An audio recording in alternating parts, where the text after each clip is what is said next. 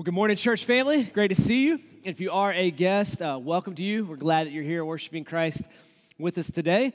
We start this new series, Living Hope, and so you're going to need a Bible. Go ahead and make your way to 1 Peter, and if you didn't get one on the way in, make sure you get one on the way out, or if we need to actually get some more next week, we'll have them here. But we have these journals that are supposed to help you through our series on 1 Peter. We're going to take actually several months to walk through this series, so that journal that you got today will help you take notes each Sunday morning, but really invite you not just on Sunday mornings to use that, but utilize it throughout the week as you read through 1 Peter and allow it just to kind of change and shape your heart and your mind for the Lord.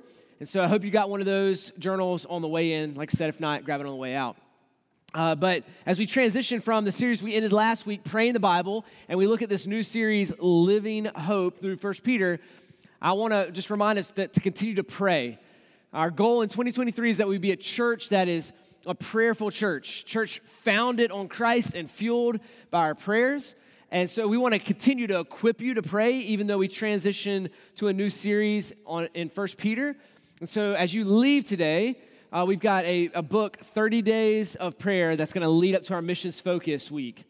And if you are a guest here, every year we take 1 week, 2 Sundays, and we focus on the heartbeat for the nations and a heartbeat for the neighborhoods, because that's what God has called us to do as a church. Honestly, every church to take the gospel from neighborhoods to nations.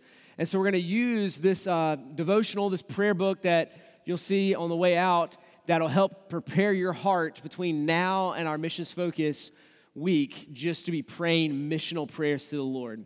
And what's really cool about this one is the devotions that are attached to these 30 days of prayer. Some are written by our missionaries from our church that are serving around the world, and then some historical missionaries that have been well known, that God has used them to do some neat things. So as you use this 30 days of prayer guide, I hope that it really encourages your heart to kind of hear these devotions from the Word of God to kind of shape you to pray in a missional way as we move forward to our Missions Focus week. So excited about that, but that's coming up. Starting this Friday when we'll do that. And today, we're going to be 1 Peter chapter 1. We're going to do the first 5 verses, so you follow along with me as I read out loud. It says first, Peter, an apostle of Jesus Christ, to those who are elect exiles of the Dispersia in Pontus, Galatia, Cappadocia, Asia, and Bithynia, according to the foreknowledge of God the Father, and the sanctification of the Spirit, for obedience to Jesus Christ, and for the sprinkling with His blood. May grace and peace be multiplied to you. Blessed be the God and Father of our Lord Jesus Christ. According to His great mercy, He has caused us to be born again to a living hope through the resurrection of Jesus Christ from the dead, to an inheritance that is imperishable, undefiled, unfading, kept in heaven for you, who by God's power are being guarded through faith for the salvation ready to be revealed in the last time. Let's pray this morning. Lord, I pray for those of us today who feel hopeless. Lord, would you give us the living hope that is found in this passage and offered from you. Lord, for those of us who know you and love you, Lord, I ask today that you would multiply to us grace and peace to enjoy the living hope that you have given to us. And Lord, for all of us, we need your Spirit to work in our hearts, that we would be able to understand your word and your truth, that we would live it out and respond to it. So Lord, give us understanding today to your word. Now let me invite you to pray also, asking that God would give you understanding to his word and change your heart and your mind because of it. Would you pray and ask him to do that this morning?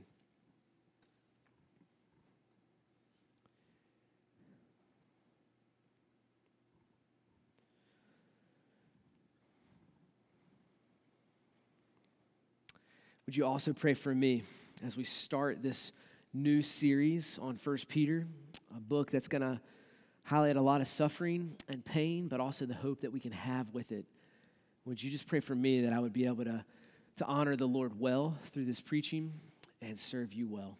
Would you pray for me now?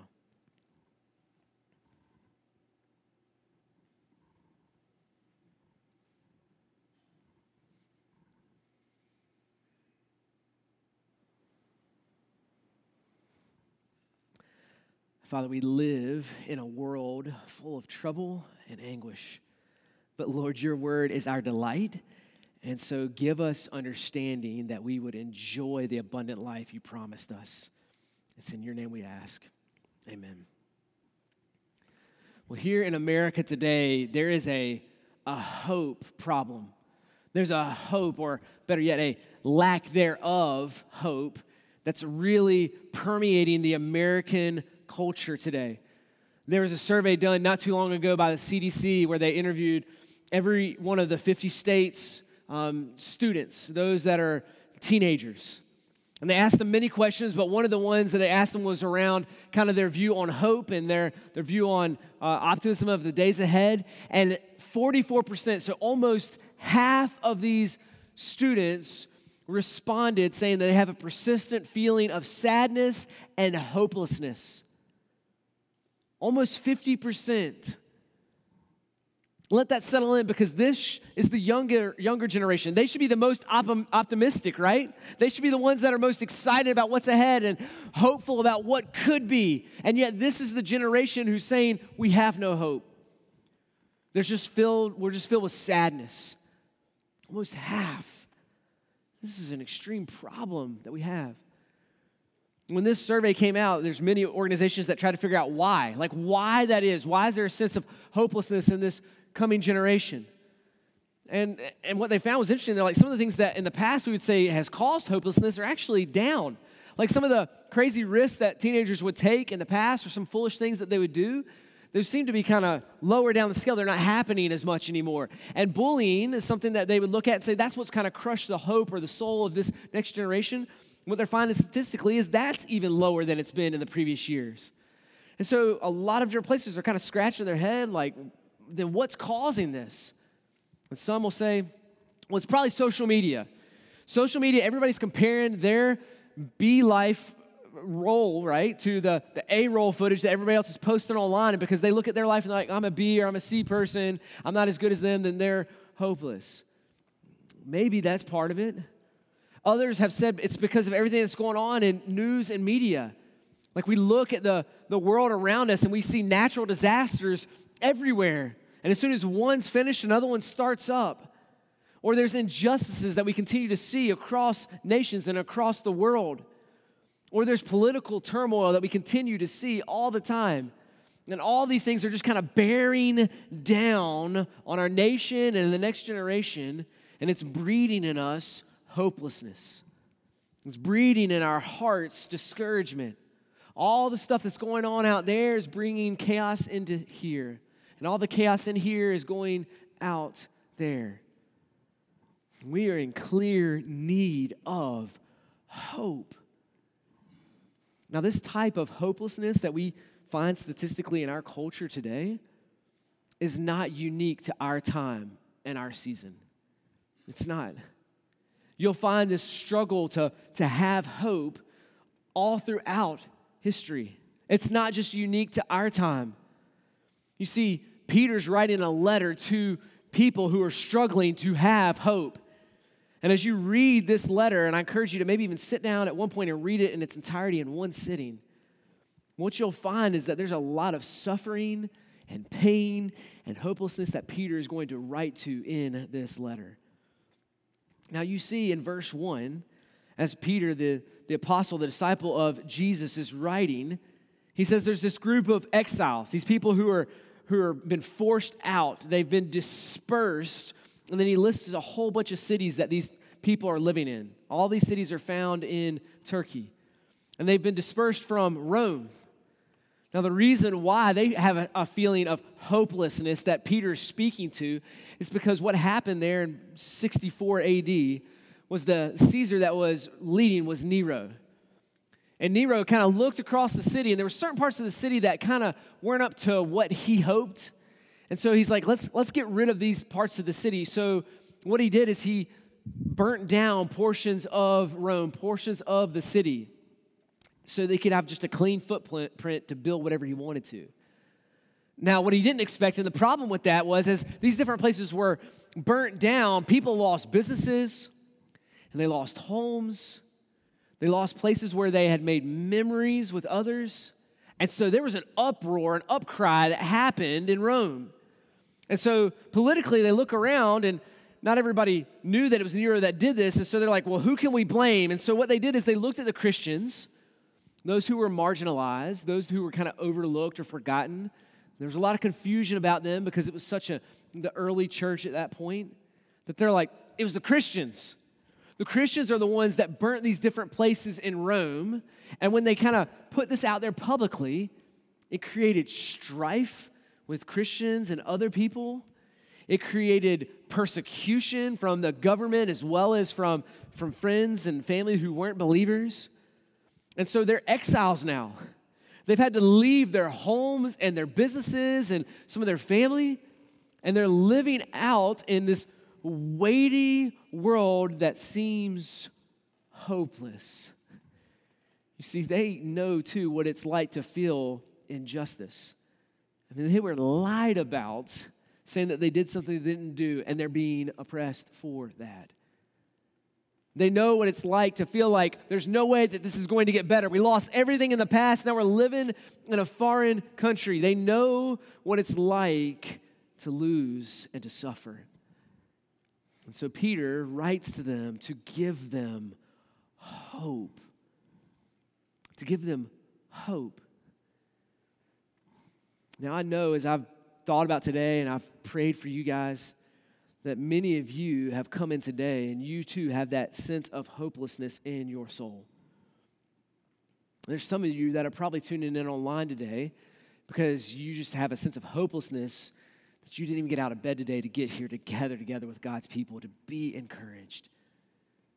And I would just say, if you feel that way today, I hope that this word encourages you.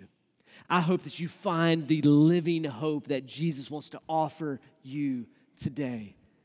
And Peter's going to write to us, not just in this passage, but even in this series, to help create in us a heart that looks to Jesus to find a living hope. And as I talk about hope, I know this is a word that's thrown around a lot, but the hope that we have in Jesus Christ, the Christian hope, is a unique hope. It is vastly different than anything you will find in the world. I promise you. I promise you. And what I want to highlight today and in the series ahead is the uniqueness of this hope.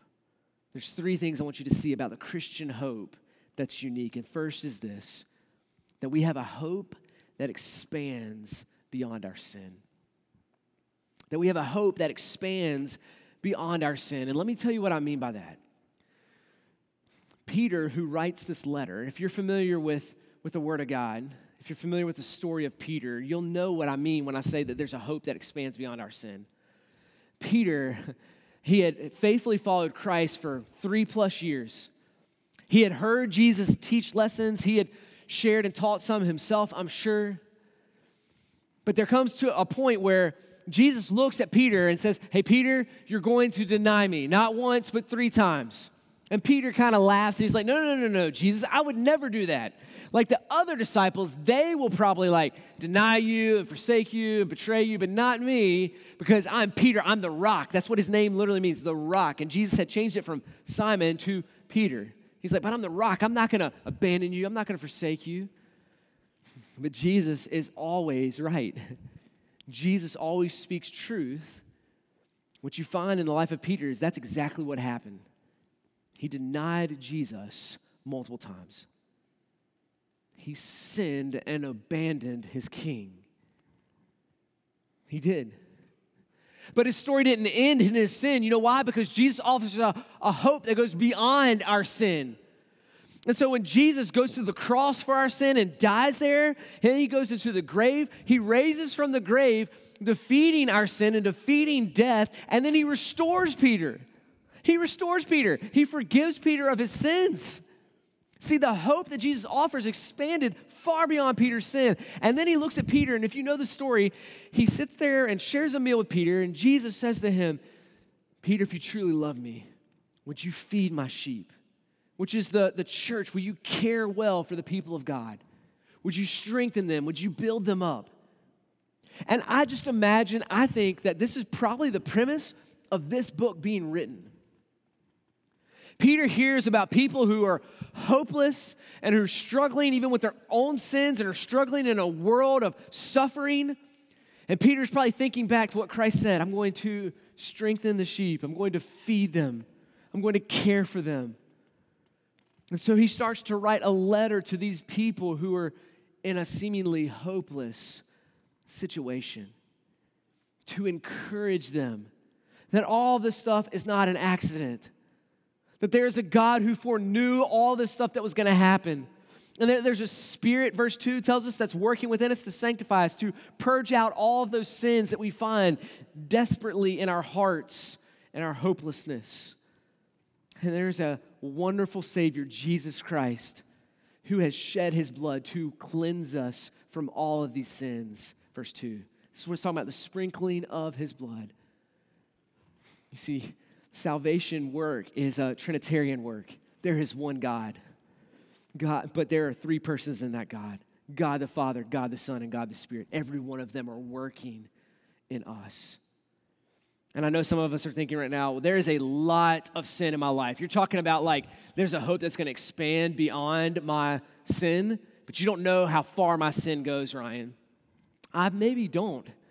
But Peter got himself into a lot of sin and a lot of issues in his life. And that's why I think at the end of verse 2, he says this, may grace and peace be multiplied to you. He knows in math equations, we don't need an addition. We don't need like a little bit more. We need a multiplication of his grace and his peace in our life. Why? We need grace because we all stumble. We all sin. And when we sin, it breaks peace that we have with God and with others. And so we need more grace to forgive us when we stumble. We need more peace to repair relationships with God and with others when we sin. And Peter's like, yeah, you do. So do I. So may this grace and may this peace be multiplied to you. And then just to highlight the importance of the depth of this grace and this peace, in verse 3, talking about the saving work of God, he says, according to his great mercy, he has caused us to be born again to a living hope. See, Peter knows that there's a feeling of hopelessness within the people, and yet it does not stop him from praising God for who he is and what he's done. And so in verse 3, he says, blessed be God, the Father of our Lord Jesus Christ. This is a praise. This is a worship song coming out of his mouth in their suffering and in their pain and in their exile. How can he do that? According to the great mercy. Once again, this is that multiplication language. It doesn't just say here, according to God's mercy. According to God's good mercy. No, this is his great mercy. His deep mercy, his wide mercy, his expanding far mercy to us. And this mercy brings to us salvation. Did you see that? According to his great mercy, he has caused us to be born again. And this great mercy leads us to salvation. Now, notice the different workings of the Trinity. Because it's fascinating. A lot of times we look and we think, well, God the Father is like the mean one, and Jesus is the really kind one who steps in the way of God the Father's wrath because the Father's just really mean. And that's not the picture that you find here. That's not the picture. It is the Father who has started all of this. It's the Father's great mercy that sends his Son to die on the cross for us. It is the Father's great mercy to stir in us and to cause us to be born again. The Father does this. And this is the beauty of his great mercy. This great mercy gives us a hope that this grace expands far, far beyond our sins. Far beyond the sins of Peter, far beyond the sins of the people who would read this letter in the first century, far beyond your sins and my sins. It is a great, great mercy that leads us to be born again.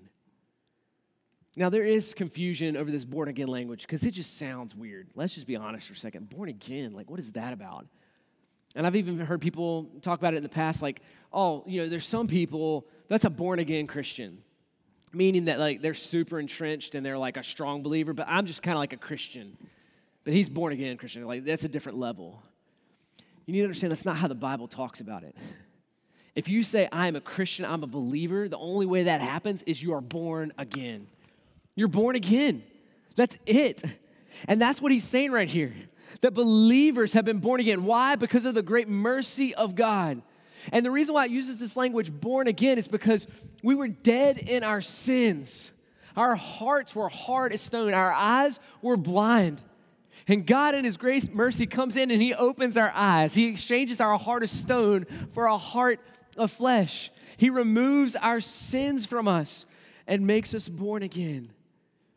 But sadly, what I think we do sometimes when we kind of create these two categories of like born again and I'm a Christian over here, is we start to say, well, I just need to have like a little bit of some ingredients sprinkled in my life so I can just be a little bit better person. Not realizing the depths of our sin and how it brought death to our soul. You see, Jesus is offering us a great mercy to save us. We do not need a sprinkling of morality in our lives so that we can get to heaven. No, what we need is a great mercy from our God to reach down and cause us to be born again. You see, there was this guy in the book of John named Nicodemus, and he struggled with this. He's sitting down with Jesus, and he's basically asking Jesus, what are those ingredients? What is the principles I can apply to my life and the truth that sounds really good that I can just kind of sprinkle on my life, and then I'm good to go? And Jesus responds to him, he's like, Nicodemus, no, you're missing it. You've got to be born again. You need a hope that's going to expand beyond your sins because it's not in a sprinkling of good works that's going to make you better. No, it is in a great mercy that saves you. And Nicodemus responds like probably I would have, and many of us would have. Jesus, what are you talking about? That's weird. Like I can't climb back into the womb of my mother. Like I'm a pretty big guy right now. That doesn't work. And Jesus is like, no, you misunderstand. What you need is a new heart. What you need is to move from the kingdom of death to the kingdom of life. And so there's an offer for anyone here today to come and receive the great mercy of God and be saved. And be saved. And for us here who have trusted in Christ, then be encouraged by this truth that there's a great mercy that expands over your sins. Never worry you're going to lose your salvation. You can't. His mercy is more. His mercy is great. It is greater than your sins. And for us to live in this kind of hope, for us to have a living hope, it is found not when we try to cover up our sins, not when we try to hide our sins. When we come before God and we confess our sin and allow His great mercy to forgive us, that's when we found a living hope. That's when we found what our hearts and our souls are longing for. It's found when we confess and are forgiven. See, that's unique. Grace and mercy, that's a unique way to get hope. Admitting that you have failed and you have done wrong, that's an interesting way to get hope. But that's how we find a living hope. Now, this living hope is not just offered to expand. It's not just unique because it expands past our sins. But second, it's unique because it endures beyond the grave. This is a hope that endures beyond the grave. It's not just a hope for the here and now. It's a hope that goes beyond grave. It leads us up to the grave itself. You see, when we talk about hope in our culture today, we tend to talk about it like wishful thinking. Like, When we talk about hope, we might say, man, I hope when I go over to Texas Roadhouse for lunch today, I hope that I find a parking spot. Well, that's wishful thinking. A personal hope that I have right now is I hope that the Yankees don't continue to be as bad as they are right now and have the worst record that they've had since 1992, okay? I got applause and a clap for that last hour, okay? You can applaud and clap a lot of good things here, but please don't applaud and clap the failure of my Yankees, okay? Applaud and clap the goodness of God and His great mercy. Applaud and clap that. But those are the ways we talk about hope, okay? That's not how the Bible talks about hope. When it talks about hope here in verse 3, it's talking about not wishful thinking, but assured confidence. Assured confidence. This kind of hope that the Bible talks about is not a optimistic confidence that, man, everything's going to get better one day. So tomorrow's going to be better than today. That's not what it's talking about. It's a living hope that endures in the midst of suffering and pain and hopelessness. When you read 1 Peter, Peter's going to say, hey, you've got this living hope, but guess what? There's fiery trials that are going to happen. There's pain and there's suffering in your life. There is sorrow that's going to happen. Peter doesn't start this letter and say, hey, I'm going to offer you living hope. And then I'm just going to tell you nothing but rainbows and butterflies and unicorns. This is all going to happen in your life. No, he says there's going to be hardship. There's going to be suffering and pain. And there is no way that we get through this life unless we know how to go through suffering. And there's no way that we go through suffering well unless we have a living hope. This is unique. You see, what he's saying Christians have in Christ is not a fake hope that will one day outgrow. It's not a pretend hope that we'll never see the fulfillment of. It's not a dead hope of past years' memories and wishes. No, it is a living hope. Living hope. It is responsive and active. And so, yes, it walks with us through those hard and difficult times. Yes, it helps us when our hearts are heavy and the skies are dark. It is a living hope. And the way that we know that this is a living hope and an active hope is because of where that hope comes from. Look back at verse 3. Where does this hope rest? Where does this hope rely? Through the resurrection of Jesus Christ from the dead. Do you know how we know that this is a living hope and not a dead, dying, fake hope? Because the one who gives it is alive today. The one who gives it has gone into the grave and defeated death and now reigns on high, so our hope rests in Him and what He has done. We have hope, a living hope, because Jesus Christ is alive. And praise God that He is, because the Scriptures tells us that if He didn't raise from the dead, if we don't trust and believe in that, then we are still stuck in our sin. We have no hope that expands beyond our sin if Christ hasn't risen from the grave. We have no hope as we go to the grave unless He has defeated the grave. We have no hope in that. But because He has, we have a living hope. And this is vastly different than anything the world has to offer. You look at any philosophy out there, you look at any other religion out there, and you do not find a living hope. I remember years ago, I was studying different religions across the world, and I remember reading these things and studying them and being like, man, all these are hopeless. Like, I don't know about you, but nothing sounds encouraging to me about reincarnation. I mean, I'm almost 40 now, and this life has been hard enough. I don't want to relive it and relive it and relive it and relive it and just enjoy the suffering again and then pain and suffering again. Like, no. Until one day where you just hopefully cease to exist. That's not hope. It's not hope. You have other religions that maybe God cares for you, maybe He doesn't. See, Christian hope is a living hope. It is one that comes through the love of Jesus Christ, that He would die for our sins, but not in there, would rise from the grave in order to offer us this kind of hope. This is a living hope. See, other philosophies out there, if you study them, what you'll find is every one of those is hopeless as well. There's a scholar, Karen Jobes, in her First Peter commentary. She actually writes on this. And one of the things she says, speaking about the philosophies out there, is fascinating. Speaking of the philosophy at the time when Peter wrote this, she said, in the Greek thought during this time, there was only despair of life, followed by the undimming night of death. The existential despair left a bleak view, not just in life now, but in what would be to come. It killed any hope the people had in the world today. She said it's no wonder why that both versions of the ancient Pandora's box story has hope as the one thing that didn't leave the box and enter into the world. Because in the ancient mind, as they wrote this, the final estimate was that hope was dead. That's why it didn't get up and come into the world in that story, because it's dead.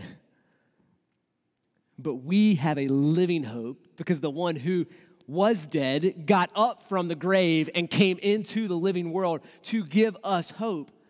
And so as we sit here and we're living in a land of death, and we're full of people who are tired of fake, dead, dying hopes, we rejoice in the resurrection of Jesus Christ, knowing that through it, we have a hope that goes beyond our suffering and goes beyond the grave.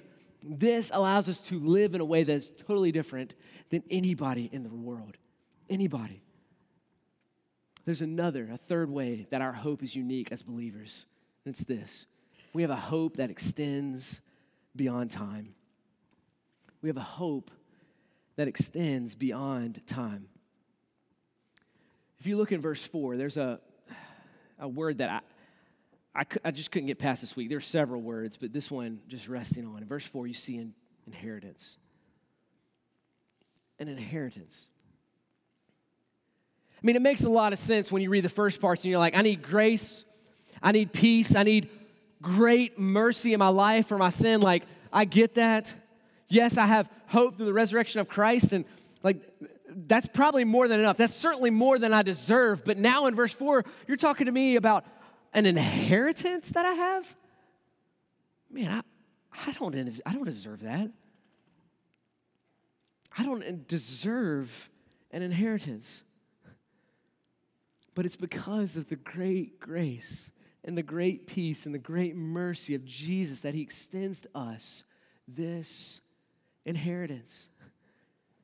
And this should startle you as you read it.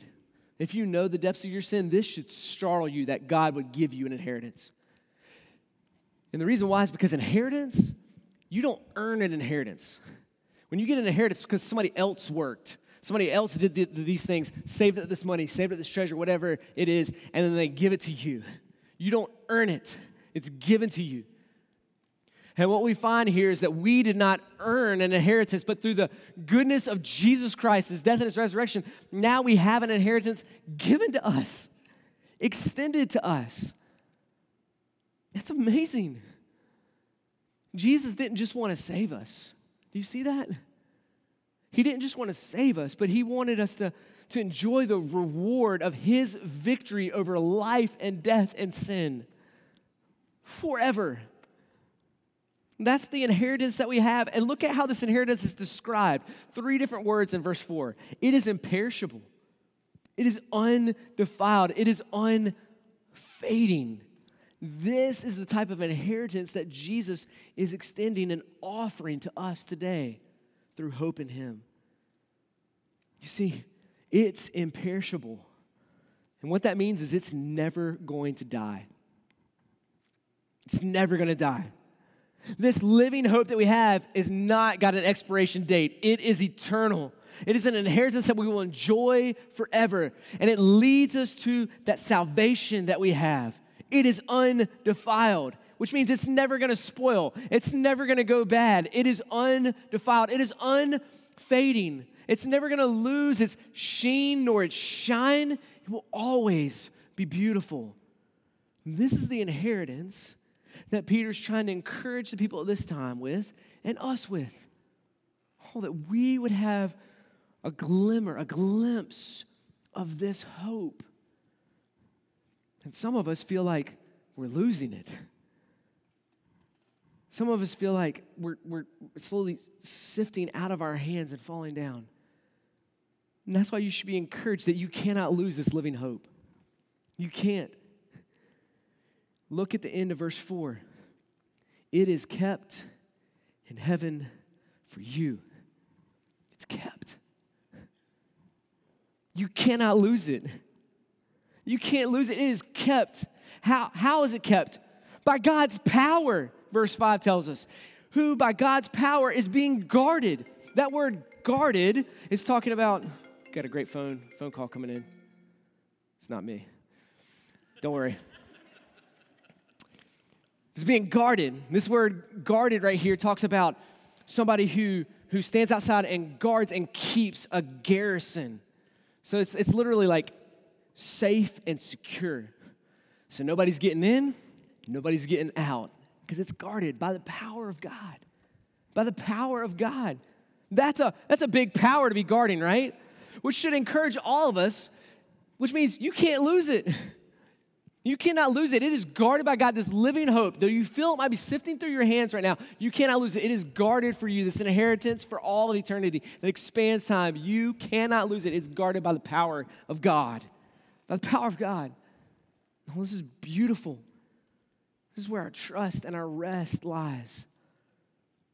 And then look at the very end of verse 5. As he's talking about this salvation, this inheritance, this hope that we have, it says, for salvation ready to be revealed in the last time.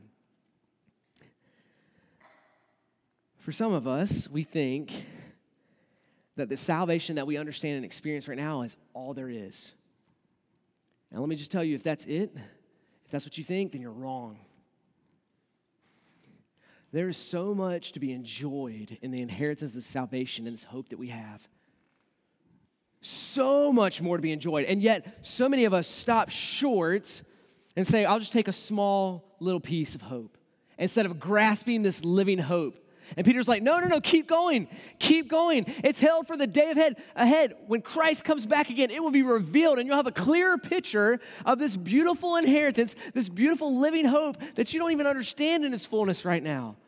He's telling us to keep going, to keep looking forward, to keep seeing. It would sort of be like a man who's absolutely in love with a woman, who's absolutely in love with him. And so what he does is he prepares to propose to her. And he lays rose petals down on the ground to build a trail that she can follow. And those rose petals turn into roses that are laid on the ground. And several roses are laid on the ground, and then it moves to where the man is there waiting to propose and say, will you marry me? And yet, could you imagine if you were standing there watching this and the woman is walking forward and she picks up a couple of the rose petals and she's like, man, this is awesome. This is all I need. And she turns around and walks away. We'd be like, no, keep going. And maybe she walks a little bit further and she picks up a rose and she's like, oh, look at this. I've got 12 roses right here. This is all I need. I'm good. And we pull back. But like, no, the greater love is ahead. The greatest act is ahead. Keep going. And so you keep following until you reach your true love. You see, too often we stop short of enjoying and understanding this living hope that God offers us. And Peter is pushing us to examine it deeper. No, look, it's imperishable. Look, this living hope, it's undefiled. Look, it's unfading. The salvation that God is giving you through His great mercy, it is guarded in heaven until one day you'll get there and you'll look and you'll be like, man, I never realized the depth or the breadth or the beauty of God's love for me and the salvation that He extended to me. Oh, church, this is the kind of hope that helps us endure well. Not just through our sin and not just up to the grave, but it extends for all of eternity that we will enjoy this kind of salvation, this kind of living hope. And so as we close today, we're going to take the Lord's Supper. And this is to remind us of how we get this living hope. You see, we can't get this living hope, like I said, by sprinkling some morality in our life. Like, no, we have to come to Jesus, the one who lived and died and then defeated death, rose from the grave. And so what we do is we take this, we remember what it cost God to give us this living hope. It cost Jesus his life, that he would go to the cross and die for our sins. And so that's what we're remembering now. We're thinking back. But at the same time as we take this, we look forward to the day ahead. God's word tells us to continue to take the Lord's Supper until Christ returns again. And then there'll be this massive feast that he has with us for all who have believed and have been born again. And so this is for believers. When you take this, you're proclaiming that I believe that Christ died for my sins, that his blood was shed for my sins. And so 2 ways to respond to this. If you are not a believer, then put this down and use this moment of silence to pray and ask for God to forgive you of your sins. And remember that truth, that his love is going to give you a hope that expands beyond your sin. Grace and peace will be multiplied to you, and Christ will birth you again, give you a new heart and a new mind. And for those of us who have trusted in Jesus Christ, then we get to take this with great joy, remembering what this salvation cost him. It cost him his life. And God's word encourages us as believers as we take this to confess our sins to him beforehand so that we can be reminded of our assurance of pardon. That as we take this afterwards, that we remember his blood and his body was more than enough to expand over all of our sin. So what I'm going to do is I'm going to start us, and I'll give you just a few moments to pray and ask forgiveness of your sins or to be saved for the very first time. And then I'll lead us to take the Lord's Supper in remembrance of him. Let's pray.